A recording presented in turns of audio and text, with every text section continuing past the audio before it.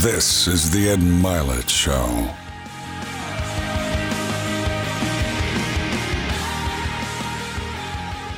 Welcome back to Max Out, everybody. I want you to imagine that you're a top athlete in the world and, you know, you're able to run fast, jump high, tackle people, do whatever you want. And within an instant, you can't move. And not so long after that, you're told you will never walk again. I want you to just process that chain of events in your mind, if you possibly can. And then I want you to imagine being told over and over again, you will never walk again, and then proving people wrong. And so I have a man on my show that I have tremendous admiration for.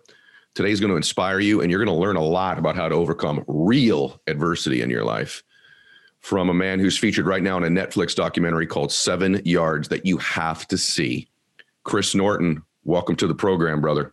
Yeah, thank you, Ed. It's an honor to be here. It's my honor. And here's what's crazy. I got to tell everybody, I'm watching this documentary with my wife. We're both in tears, and we're going to talk. You're going to hear and see a man today who was told he would never walk again, who now does. And yet, when we were done watching the documentary, I said to myself, boy, that Emily's amazing, which is his wife. That was the first thing that occurred to me, was even as or more amazing was your wife, Emily. So we're going to talk about that. So let's take people back, brother. You're playing college football and you worked your tail off to get a chance to play on a team early that you probably weren't going to get a chance to play on. And then let's go right to the event that changed your life. What happened? Share with everybody. Yeah, absolutely. It's my freshman year. I'm an 18-year-old kid, and big plans and dreams for myself. And I run out to the field for the kickoff. The kicker huddles us up. He calls the play, mortar kick right, which is simply like a short, high-arching kick to the right side of the field.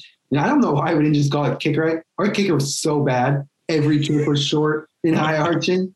But anyway, I'm pumped. As a freshman, I'm on the right side of the field. I'm going to be on the action. And I love hitting people. I want to make a play. I want to earn my more playing time. And so the ball's kicked. I'm sprinting downfield hard as I possibly can go. And I see the opening forming. And my instincts are telling me he's going to run through that gap. And, I'm going to stop him. I'm going to drive my shoulder so hard the legs, and he's going to drop the ball. And so I hit him full speed, full force, and just mistime my tackle just by a split second. Mm-hmm. Instead of getting my head in front of the ball carrier, my head hits his legs. And in an instant, I lose all feeling and movement from my neck down. I'm completely conscious. It felt like any other play, but I just can't move. Like someone just flipped the power off to my entire body. And, I'm just trying to push off the ground. The whistle calls a play dead. Everyone's off the field. They're just waiting for me to get up. And I'm just telling myself, Chris, you got to get up. But little did I know I had a spinal cord injury. And mom and dad are in the stands. So I want you to picture that as a parent, everybody, watching your son who's playing college football now not moving. You're laying there, Chris, are you going, all right, I got a stinger, this is going to dissipate? Or are you now feeling at some point where you're laying there, I'm in some big trouble? I'm just thinking it's a stinger. It'll go away. I'll get up off the field and walk off the sideline. I grew up in small town Iowa. I lived kind of in a bubble, good things or bad things just never happened to me.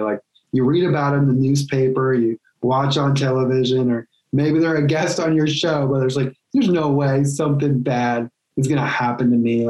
I will be fine. I just have this, glass half full mentality. But, as time was going on and they were doing more tests on me, asking me to make a fist with my hand, and I can't squeeze my hand at all. And they're asking me, Chris, can you feel us touching your leg? I can't feel a thing. And they keep asking these questions. It's just no.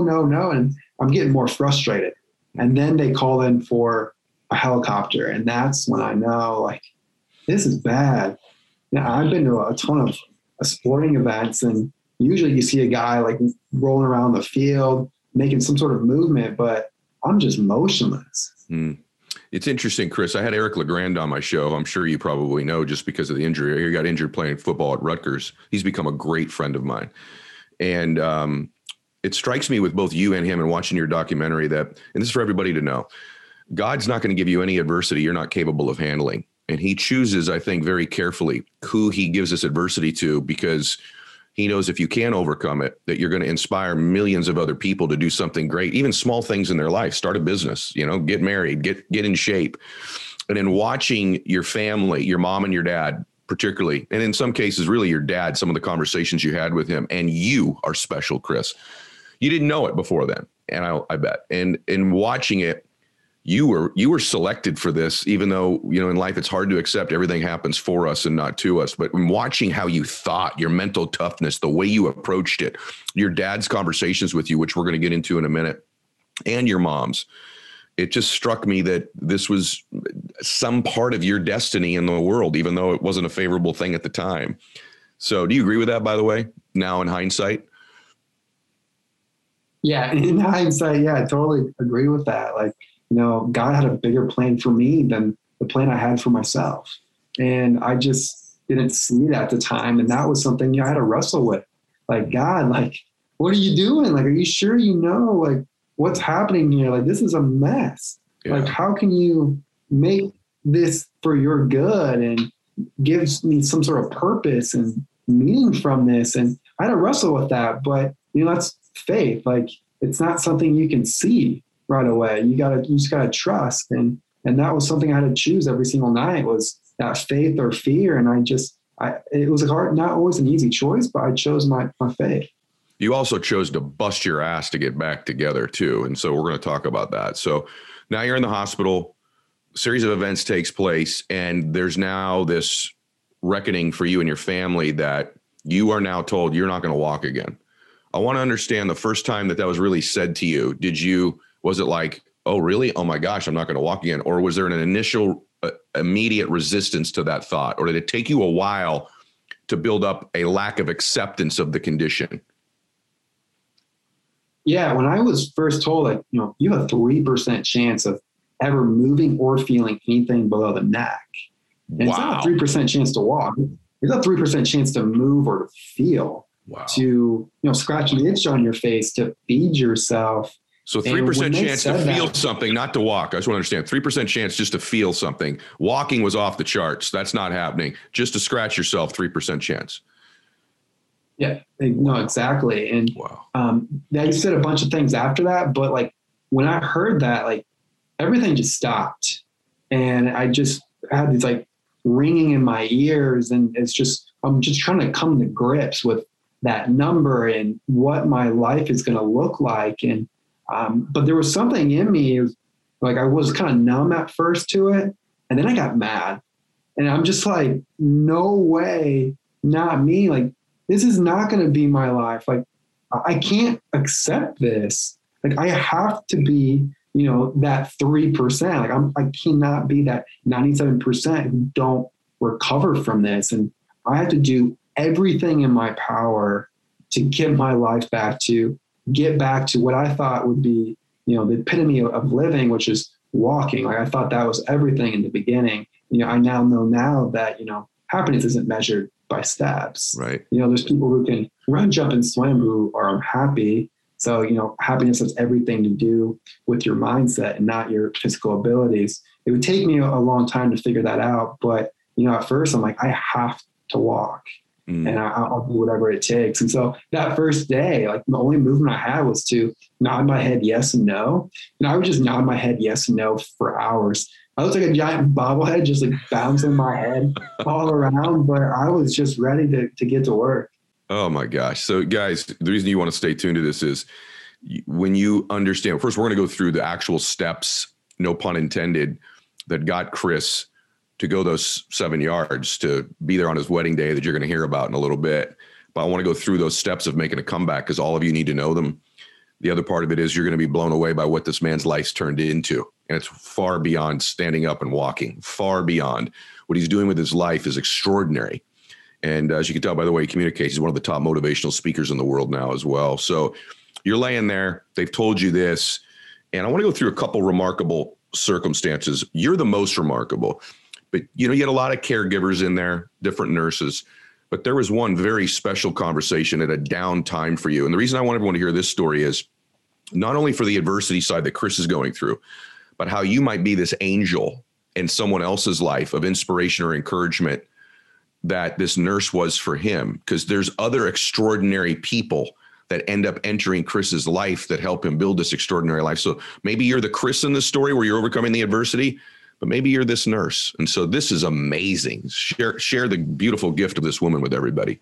Yeah. So it's a fourth night in the ICU, and going to bed was the worst. Like, during the day, I was pretty, motivated. I was distracted with my rehab, with my family. But when you're laying in your bed, staring at the ceiling, all your thoughts and your fears just pour out. I'm just wondering, will I ever go to school, meet a woman that would be with me, be a dad and sort of family? Will I ever be happy? And, most nights I just cry myself to sleep, and I can't even wipe the tears away from my eyes. And so I'm just laying there crying. It's like, late in the morning, early morning, maybe 2, 4 a.m. And this nurse comes in to check my vitals, which is typical. Someone comes and checks my vitals every 2 hours. They check and they just leave. But this woman does something different. She comes over to my bedside. She gets down on one knee and she says, "Chris, look me in the eyes."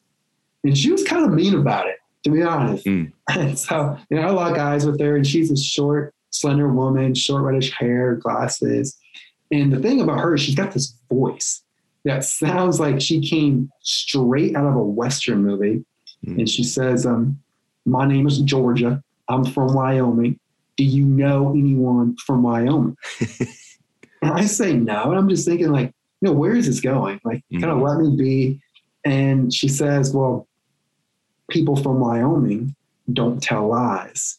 And I want you to know you will beat this." Wow. You will beat this. And I just broke down crying right there on the spot. Like, just the floodgates open. And I needed to hear those words so badly, because, up to this point, I was questioning, like, is my effort, is my hope, and the time I'm putting into this, like, does it matter? Like, will it pay off? Am I wasting my time? And, with her words, it just restored my faith and really just kind of gave me that confidence to go for it and to not hold back. And that was so powerful. And she really showed me just how much impact, one person can really make. And yeah, anybody can be a Georgia, like, to choose to be kind. And instead of just saying, you can beat this or you can get better, it's you will beat this. You will get better. And there's some power there. Well, more and more companies are hiring right now. And if you're like me, I need help doing it. If you own a business, executing on that business every single day takes up a ton of your time, and you just don't have time to find qualified candidates. You have to put out the post, then you got to interview all the people. Then you don't know who's qualified. Then those that are qualified, you don't know if they want the work or the job or not. It's why you should be using Indeed. They're the #1 job site in the world. They've got this thing I love called Instant Match. It's what we use. It gives you quality candidates whose resume on Indeed fits your job description immediately. It's what I like most about it is the people we've interviewed from Indeed wanted that job and they were qualified to do it. It's just slash time, big time. So you can get started right now with a free $75 sponsored job credit to upgrade your job post at Indeed.com/Milet. You get $75 job credit at Indeed.com/Milet, which is MYLETT. And again, I really recommend this. I'm using them in multiple different businesses that I'm affiliated with. So Indeed.com/Milet. Offers valid only through June 30th. Terms and conditions apply. Let's get back to the show. The way she set it up, man, with people from Wyoming don't lie. I want you to look at me.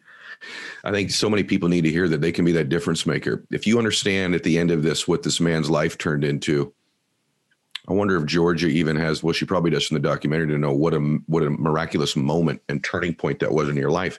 And by the way, even when you have those turning points, guys, then there's other setbacks. You need another turning point. That's part of life. When you think now you're around the corner. And just God bless her. What she did is everyone else came in and took your vitals. She decided to just go do one more. which ended up being a theme of your training. It blew my mind. I'm writing a book. It's kind of the work of my life right now, called The Life-Changing Power of One More. And then in watching your story, that sort of became one of your mantras too, wasn't it? That in doing reps or in thoughts and things like that. So share that. You had these great conversations with your dad where you had this board up in your room, didn't you, with like sayings on it. Would you just share with them some of that? The one more, your dad, sort of the environment you set around yourself to make conditions possible for the change. Absolutely. So my room was completely decorated. They had all these inspirational quotes, Bible verses, and at nighttime was the most difficult time every single day because, again, back to that, wrestling with these fears at nighttime. I'm trying to go to sleep, and my dad, that's when he would open up the laptop and start reading me scripture. He would read me messages from people on this Caring Bridge site, and really just was there to just speak life into me. And they created this environment that was so encouraging and uplifting to me. And another thing too is like, we check people at the door. Like, if you're going to come in and spew negativity in here, like, we don't want you part of this environment, because here, like, we believe, and we're going to have that faith and that encouragement, and we're not going to be told otherwise. And that was really powerful for me, because I looked to my parents and I watched them, and I was counting on them for their strength. And little did I know too is when my dad and I, we wrote a book together, The Power of Faith, and I didn't realize, but behind closed doors, they were struggling. As you might imagine, like, they're really struggling with what I'm going through and their fears, but they never showed it. That's the thing. Like, they just gave me so much confidence and belief in myself that we're going to figure this out. And it just reminded me just the importance of just being that role model for other people, of just exuding that strength and that confidence, just how, influential that can be. And the fact, Chris, that you can give it to somebody often when maybe you are struggling yourself. I think everybody thinks, I got to have my act together. I got to completely feel a certain way before I can give other people the gift of belief, hope, love, and faith. And that's just simply not true. That's all over different scripture. The thing about that room that you're in, your hospital room, this being the haven, if you're going to come in here negative, don't come in. I think everybody's got to listen to that. What about the front door of your home? Are you, your kids, anybody walking through that front door of that home bringing negativity into that space? Your work environment, do you allow people to walk in there and spew negativity? Because a literal miracles happen in this man's life in multiple ways. And I'm convinced you are the main reason. God's the main reason. You, mom and dad, Georgia, Emily, there end up becoming these people that change your life, and how hard he worked. Talk about, like, when you were training, brother, you would literally, he'd tell you do 10, you'd do 11, wouldn't you? Like, whatever the standard was, you would do more in your rehab, and that really helped. Absolutely. I kept pushing it. Like, I just knew, like, every day and like every little thing, if I could do just one more, just a little bit more than what's expected of me, like, that's when I knew you could make the biggest difference. And so that first couple of weeks, my body could only tolerate 1 hour therapy a day. But then eventually I got to 3 hours a day, but I quickly realized 3 hours is not enough. So I asked the hospital for a fourth hour, and they say no.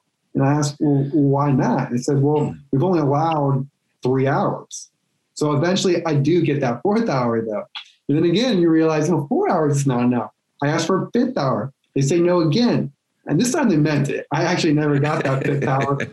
But instead, I had my therapist write up workouts that I can do on my own outside of my scheduled therapy time. So if I wasn't sleeping, I was working. And when you can work just as hard as you possibly can, good things will come. And something I really come to understand too is, like, your future will take care of itself when you take care of today. And I just believed in that, and I just kept working. Your future will take care of itself when you take care of today. That's powerful, brother. See, so I'm curious, just go back, because this story's about to get bananas. Okay. Just bananas. And you're going to see all the blessings. But I still want to go back. It's hard for people when they hear a story like this. I try to really put myself in it. So a week before, you're planning on what you're going to do after the football game, how much weight you want to put on, what your 40 time is, all these other things. It's a dramatic life event. So even with dad being positive, even with the positive environment, even with Georgia, what did you do in those private moments? Because at some point it became you and you in those moments at night. One, did the negative thoughts creep in very regularly and even for an extended period of time? And is there anything specifically you would do? Would you pray? Would you, feed positive thoughts? And what would you do when did it really get negative? And what did you do? Yeah, it did absolutely get negative. And I cried a lot. Like I really had to just let it out and just feel it instead of just bearing it. I think that's also sometimes, especially as a man, like, I don't want to cry. Like I want to be tough through this. And it's okay to just feel what you feel, like let it out. So I think that was really helpful for me, is just letting it out. And then something that really, I just kept waiting for the sun to rise too. Like that was my opportunity. Like I just wanted my chance to do something about the situation. And really, I think my mindset, really the seed got planted from my dad a long time ago when I was a kid. And I can remember I had this weekend basketball tournament. I had the worst weekend of basketball of my life. And I'm on my way home. I'm like fighting back the tears. And to make matters worse, I'm riding home with my coach, who was my dad. And he's giving me these glares in the rear mirror. He knew I had so much more in me, the potential, than I was living up to. And so I get home, I kick my shoes off, I go to the couch. I'm watching TV, like I'm playing video games. I'm trying to distract myself from my frustrations of knowing I could be better. And then eventually my dad comes up to me and he's like, Chris, if you don't like where you're at, then do something about it. And I don't know what it was, but those words it just clicked. It's like, wow, like if you want better results, then you just have to get better. Like, what am I doing sitting on this couch complaining and blaming and having all these excuses when I could be going out there and getting better? Like I can go shoot more. I can do more ball handling. Like I can work harder than what I'm doing. And so why feel sorry for myself? Like I just felt so stupid in that moment. I'm just like, what am I doing? And really what my dad taught me was to be radically responsible for your life. And that means all outcomes, the good and the bad. And the more responsibility you accept, the better you're going to respond to adversity. And so when that time came, when my injury happened, I already had this belief that like, it's on my hands. Like my future success, my happiness, like I have to do something about it. Like I have to make things happen. And so I just felt this responsibility, but it was empowering. It wasn't like a burden. It was like empowering of like, there are things that I can do. Like I can do one more rep. I can add more time to my therapy and I'm going to do it. And let's see what happens. Radically responsible for your life, brother. I knew we would have a good show, but come on, man. This is so awesome. So there's blessings that happen in every adversity. I'm convinced that basketball game happened in some small way to prepare you for the injury. But now you're in rehab. Tell them how, so let's get to the good stuff. This is crazy. How'd you meet your wife? Tell them how you met your wife. Well, we met online and did a good swipe, I guess, and just started conversing with her. And, Emily, she's not a surface level person at all. She figured out real quick that of my situation, my injury, and she's already asking me within like the second day of like, what was your mind like and your attitude like right when you found out the news, and how'd you get through those nights? Really the same questions like you're asking me, but like someone I just met who, most people were afraid to ask those questions early on when they're just getting to know me. And there, a lot of times those are just surface level conversations, but not Emily. And so I was instantly connected to her, found a public spot to meet. And I can remember just being so freaked out about meeting up with her. And I'll never forget her walking across the street and my jaw dropped. I'm like trying to like pick it back up. Like I could not believe how beautiful she was. And I'm just like trying to like tell myself like, Chris, act like you've been here before. Like keep it together. Like she was way out of my league. And, Emily just came up to me and just had a conversation with me. She wanting to get to know me for who I was and not, my disability, my injury. She wasn't consumed by the things that I was unable to do. And that didn't scare her. And I just knew right there she was a special person. And then learning more about her heart for kids in the foster care system and just her love to make a difference too. And so we just connected right away. You should know what you're putting in your body. And most of you already do that when it comes to like food or your water. Like when you're eating, most of you guys know what you're putting in your body. You know how it's going to impact you. Even if it's bad, you're aware of what's in the food when you're eating it, right? But what about when you're taking your vitamins or your nutrients, right? You don't really know what it is. You don't know how it impacts you. And that's, for me, a big deal, which is why I switched to Ritual. Number one, when I take Ritual, I can actually feel it in my body. I feel a change in my body. Probably more importantly, though, it's clean, it's vegan friendly. Here's what's not in it. No sugars, no GMOs, major allergens, no synthetic fillers, no weird artificial colorants. Plus, it's got a fresh taste to it as well. So that's why I switched. I can feel it, and it's good stuff. It's clean. I know what I'm putting in my body. I think you should try Ritual as well. I think it's the best multivitamin there is. So go check it out. You can get all your key nutrients without any BS. Ritual's offering my listeners, best deal they offer, of course, 10% off during your first 3 months. Visit ritual.com/Mylett. That's ritual.com/Mylett, MYLETT, to start your Ritual today. Back to the show.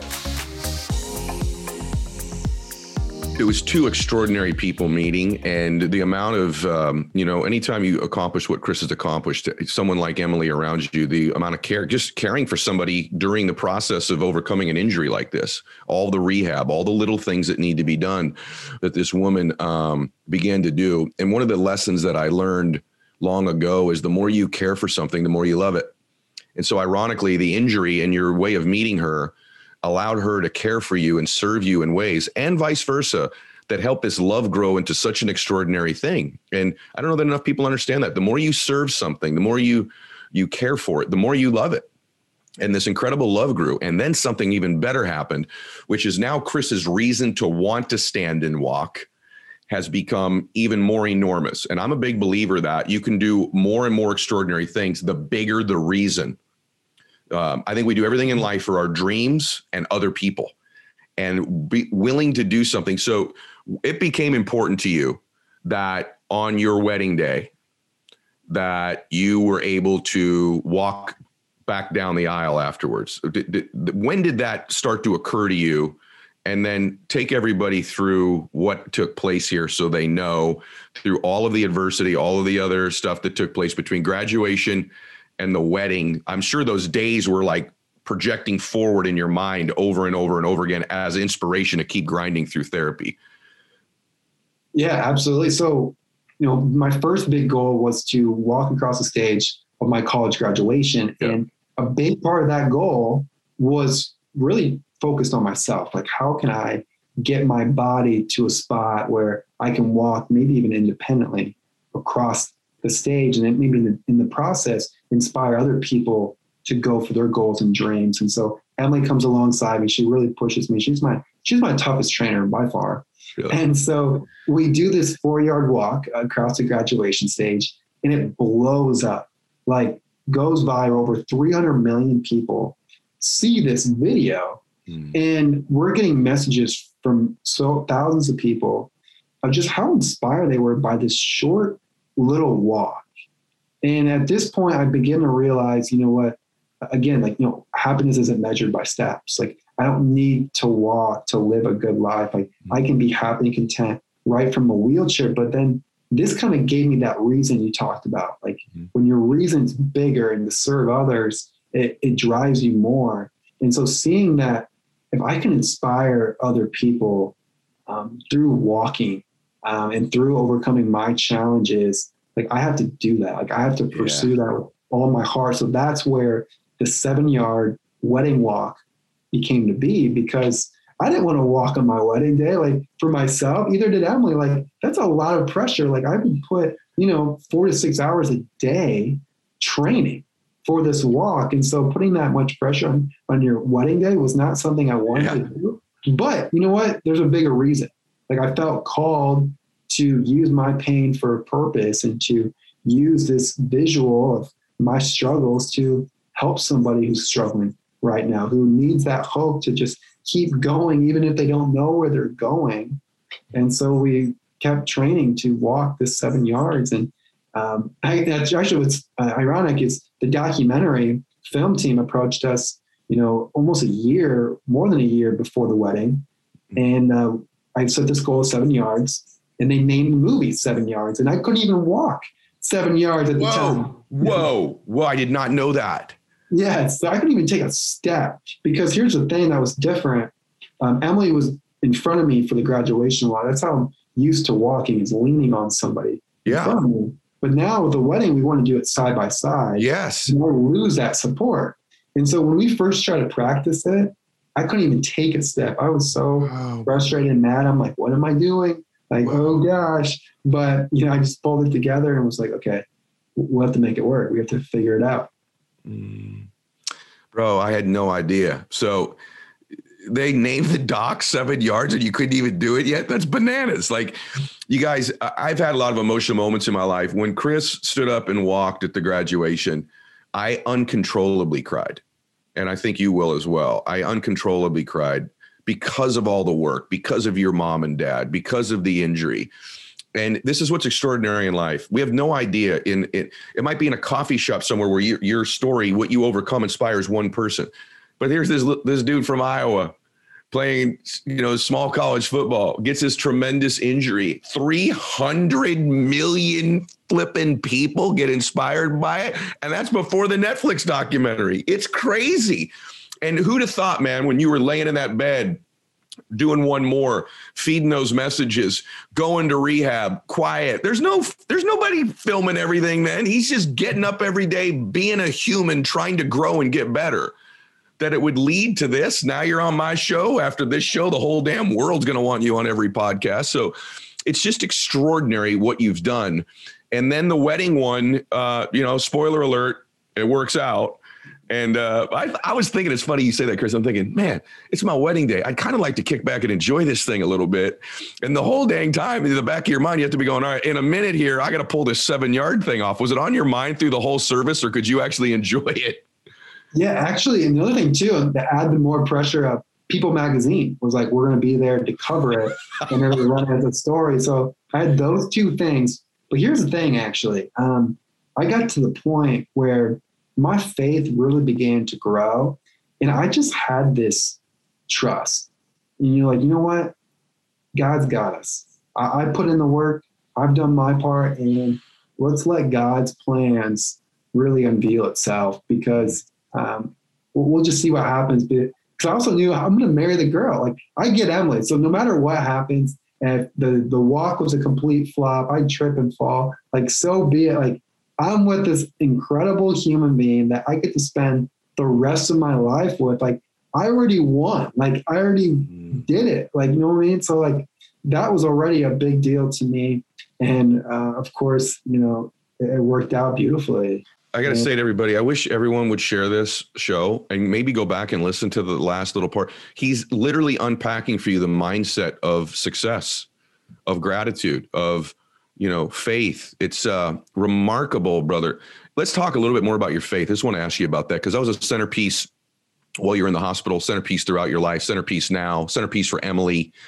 Was your faith this strong prior to the injury? Were you already a pretty strong guy of faith? And if you were, has it increased tremendously since the injury? I was not a strong person of faith. While, I'm thankful that my parents, they dragged me to church on Sundays. I didn't want to go. I wanted to sleep in. But they taught me about God. I did the Sunday school. I did FCA, the Fellowship of Christian Athletes, at my school. And while I did those things, it wasn't like something I was living out. I only prayed when I really needed something. Like I felt like I couldn't do it on my own. And that's kind of my mentality. My first 18 years of life was like, I can figure it out. Like, I can do it on my own, radical responsibility. Right. And, but then I got in a situation where the uncertainty was overwhelming and everything looked so bleak and like not good. People were already writing me off that I'm going to be like this the rest of my life with no movement below my neck. And so thankfully I reverted to God. and remember the verses and the readings and the sermons about who God and how he can take these broken pieces and turn it into something good and use this pain for a purpose and the mess for a message. And I just believed in that. And so my faith just grew exponentially from that injury, because I felt like it was the only thing I could really almost rely on and hold me up and gave me that light at the end of the tunnel. So that's why, my faith became so important in that time.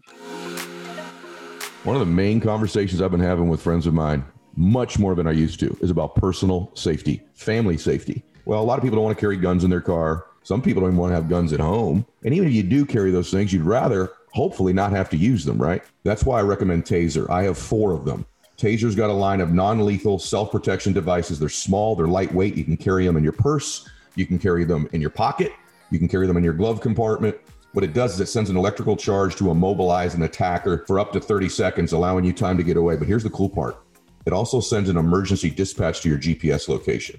More than 237,000 people's lives have been saved with Taser's network of devices. And so for a limited time, you can take advantage of Taser's best offer. Save $60 on what they call the Plus Pulse bundle. It's a Taser Plus Pulse device, cartridges, and holster at taser.com. You save $60 on it right now by using the code MYLET. Go to taser.com, spelled TASER.com, and use the code MYLET, MYLETT, to get your Taser today. Back to the show.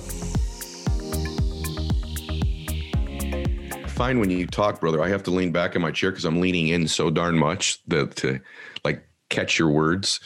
I'm thinking of unpacking lots of things here, but just like to make the comeback, to be happy, I'm thinking of all the stuff we've already covered. We've talked about the grind of the training. We've talked about the no negativity zone. We've talked about having the angels come in. We've talked about having the big reasons. We've talked about faith. There's just this combination of things that make life extraordinary. But when you hear this feel-good story, because you're about to hear my favorite part of the story in a minute, which is what Chris and Emily have done with their lives. But before we get there, I want reality. So he has this incident. He overcomes it. He's grinding. He's got this amazing angel. But in you chasing your dream, everybody, it doesn't end up, and he walked down the aisle, and he walked to graduation, and 300 million people. In between there are devastating days in chasing a dream in life. And I think sometimes you think, oh, devastating means it's not my calling. It's not my purpose. I'm not supposed to be there. Actually, devastating days probably means you're pursuing something extraordinary.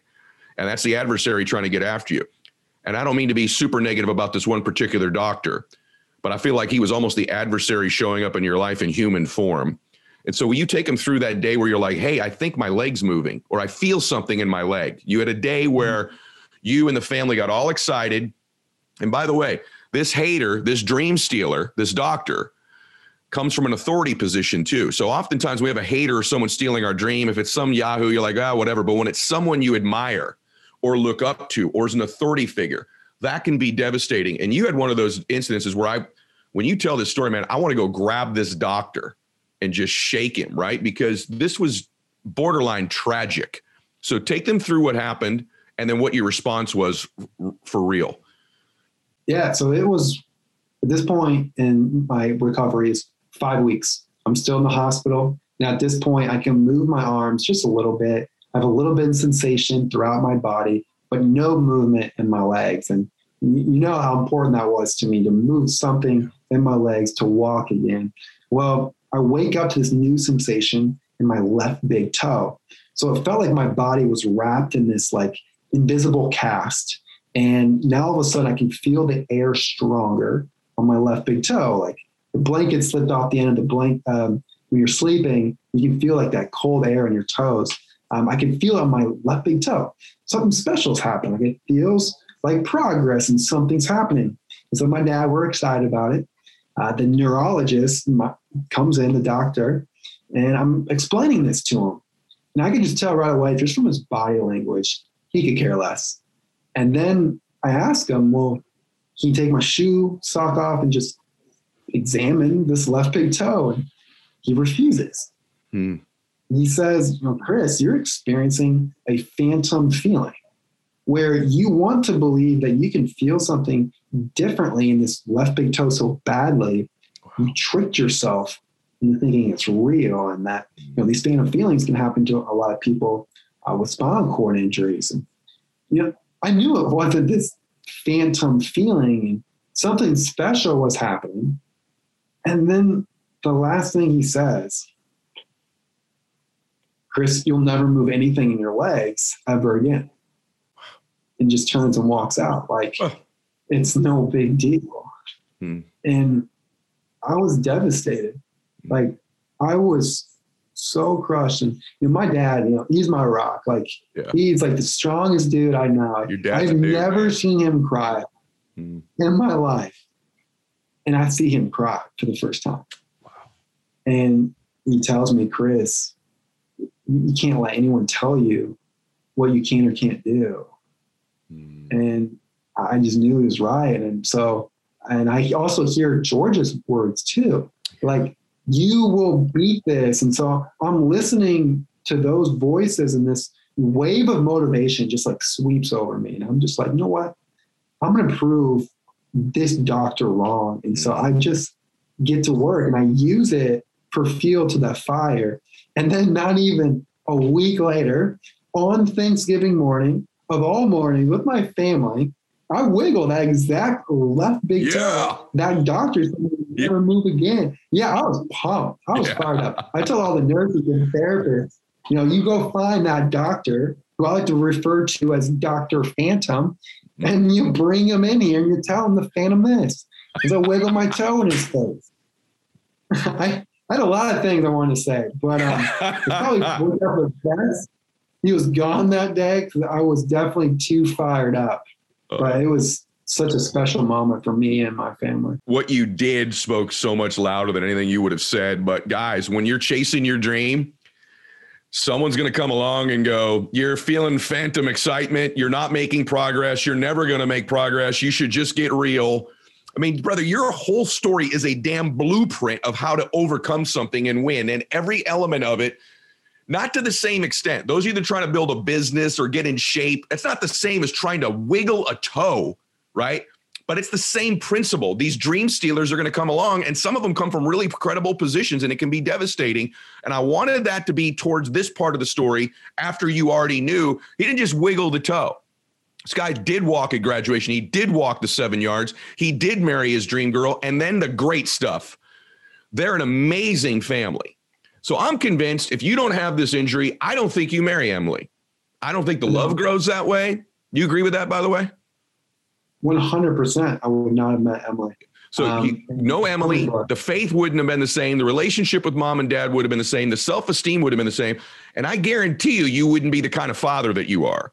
So I want you to tell them, but describe the family you and Emily have built together, because I think people are about to just cry their eyeballs out at what you and Emily do as a couple in the lives of children is amazeballs. So share with them. Well, at this point, we have 7 children, 5 adopted girls, and then we also are co-parenting a 7-year-old and then fostering a 2-year-old. And we have fostered a total of 18 children in all.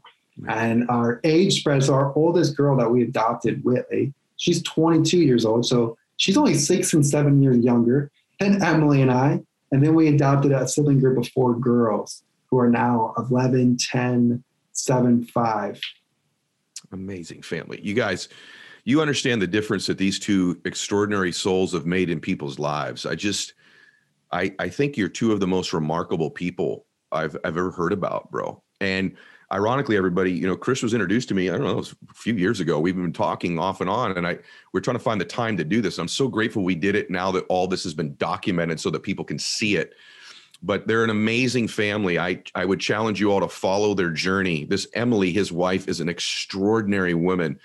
And I believe that God sent you this extraordinary woman because you developed into such an extraordinary man.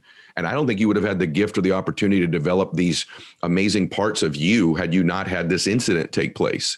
So I'm curious. Here's an interesting question. Would you change things now? I wouldn't. I seriously would not go back and change that play.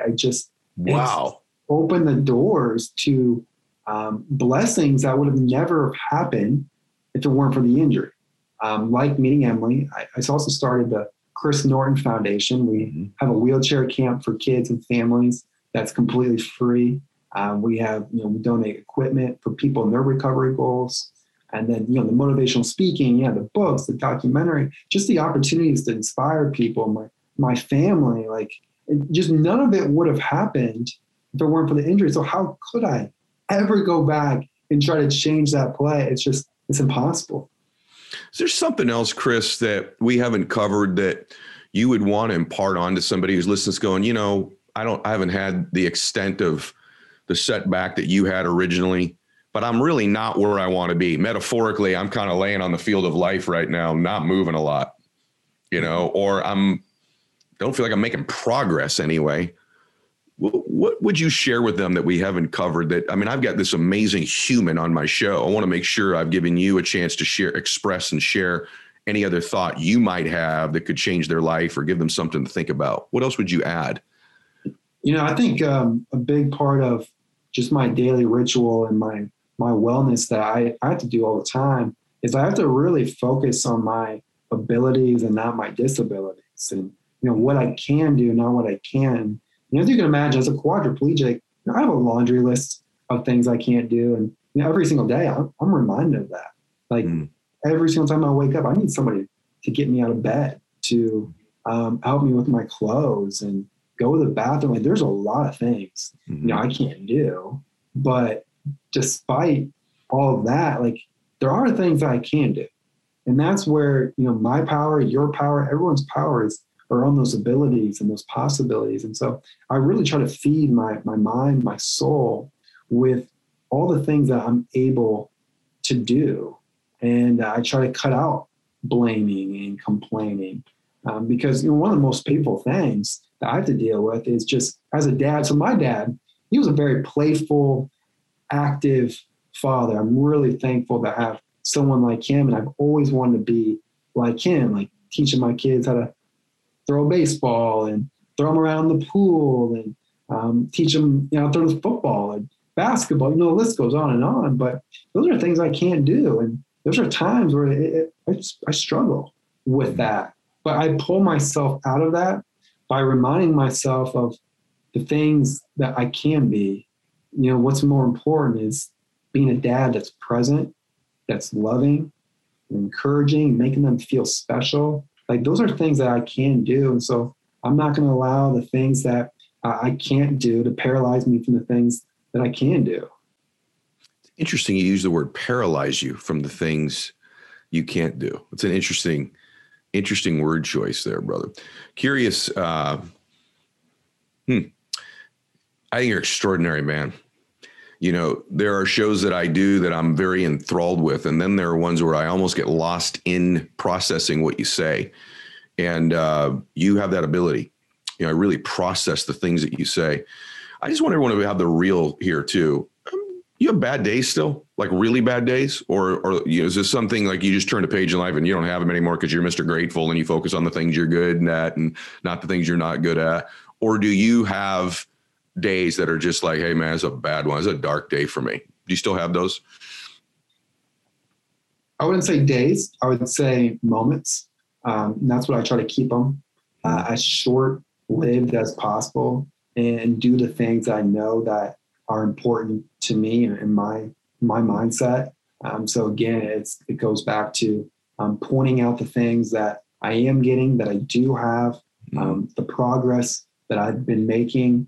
I'm just always trying to fill myself up with those things to try to turn that corner to kind of stop that stinking thinking because it happens. We're all human, and you just got to make those tough choices of filling yourself up with that perspective of gratitude and what you do have, and that's what I really try to do every single day. I appreciate your honesty, bro. And I have such admiration for you as a man, for the work you put in to get where you are in your life, and for the message you share. There's an honesty about the way you share things that makes such an impact. And I think another lesson from Chris, everybody, is He's himself. Chris isn't trying to be anybody else in the world. It's funny. It's interesting to me that I sense, Chris, you're very comfortable with who you are. And I think that's one of the other gifts of gratitude. It's one of the other gifts of getting so much time to work on yourself. Is that a fair read? Like, I think you're kind of comfortable with you. Absolutely. I think that's a big thing for anybody. It's just to be able to, you gotta love yourself before you can really love somebody else too. Like, to properly love them. Like, it's going to be really hard to cherish a relationship when you don't even cherish yourself. And so I know that I'm a children of God, and he loves me. I'm called to do something. And so I just try to have that self-confidence about myself, but also humility. But yeah, I think it does come from a place of just accepting where I'm at. And that was a process too, though. Like, I can remember when my parents made me get an accessible vehicle. I didn't want an accessible vehicle. Like, I felt I was so insecure with who I am. I can remember they were going to drop me off at a friend's and at a graduation party. And I told them to park in the back because I didn't want anybody to see this accessible vehicle. Like, I just felt so, I stuck out. Like, I still stick out. Like, people just automatically now assume that I'm miserable because I'm in a wheelchair. It's not the case, but like, we just stand out more. And at first I hated that. And then I just kind of turned a corner where I just, accepted, myself for who I was. And I realized that the most valuable thing about a person is just how they serve and love others. And that's what other people really care about anyway. And so I had to figure that out for myself. Oh, I love you. I love you. That's an absolute gem. That is all people care about. I learned that working at the McKinley, the group home. Everybody just wants to be loved, cared for, and believed in. And however you do that, they'll accept you as you are if you give them that gift of who you are. So, brother, I've enjoyed today so much. Now, listen, everybody. Number one, follow Chris on Instagram. You can book him as a speaker. You can go to his website. What's your website, brother? chrisnorton.org. Well, that's going to be really hard to find. chrisnorton.org. I'm kidding. Go there, engage with him. I recommend you follow him on Instagram so you can follow the journey of his amazing family. And what's remarkable about you is 7 Yards is one of the most amazing documentaries you'll ever see. And yet 7 Yards has almost nothing to do with how extraordinary this man is. He's gone much further than those 7 yards. And you can go much further than your initial dreams as well. And it's okay that you have this big dream, and it's okay that you got that doctor in your life who you want to prove something wrong for as well. So, Chris, thank you so much for being here today, brother. God bless you. And please send my love to Emily and your mom and dad and all the kids as well. Thank you, Ed. God bless. Appreciate you. All right. Share this with everyone, guys. Max out.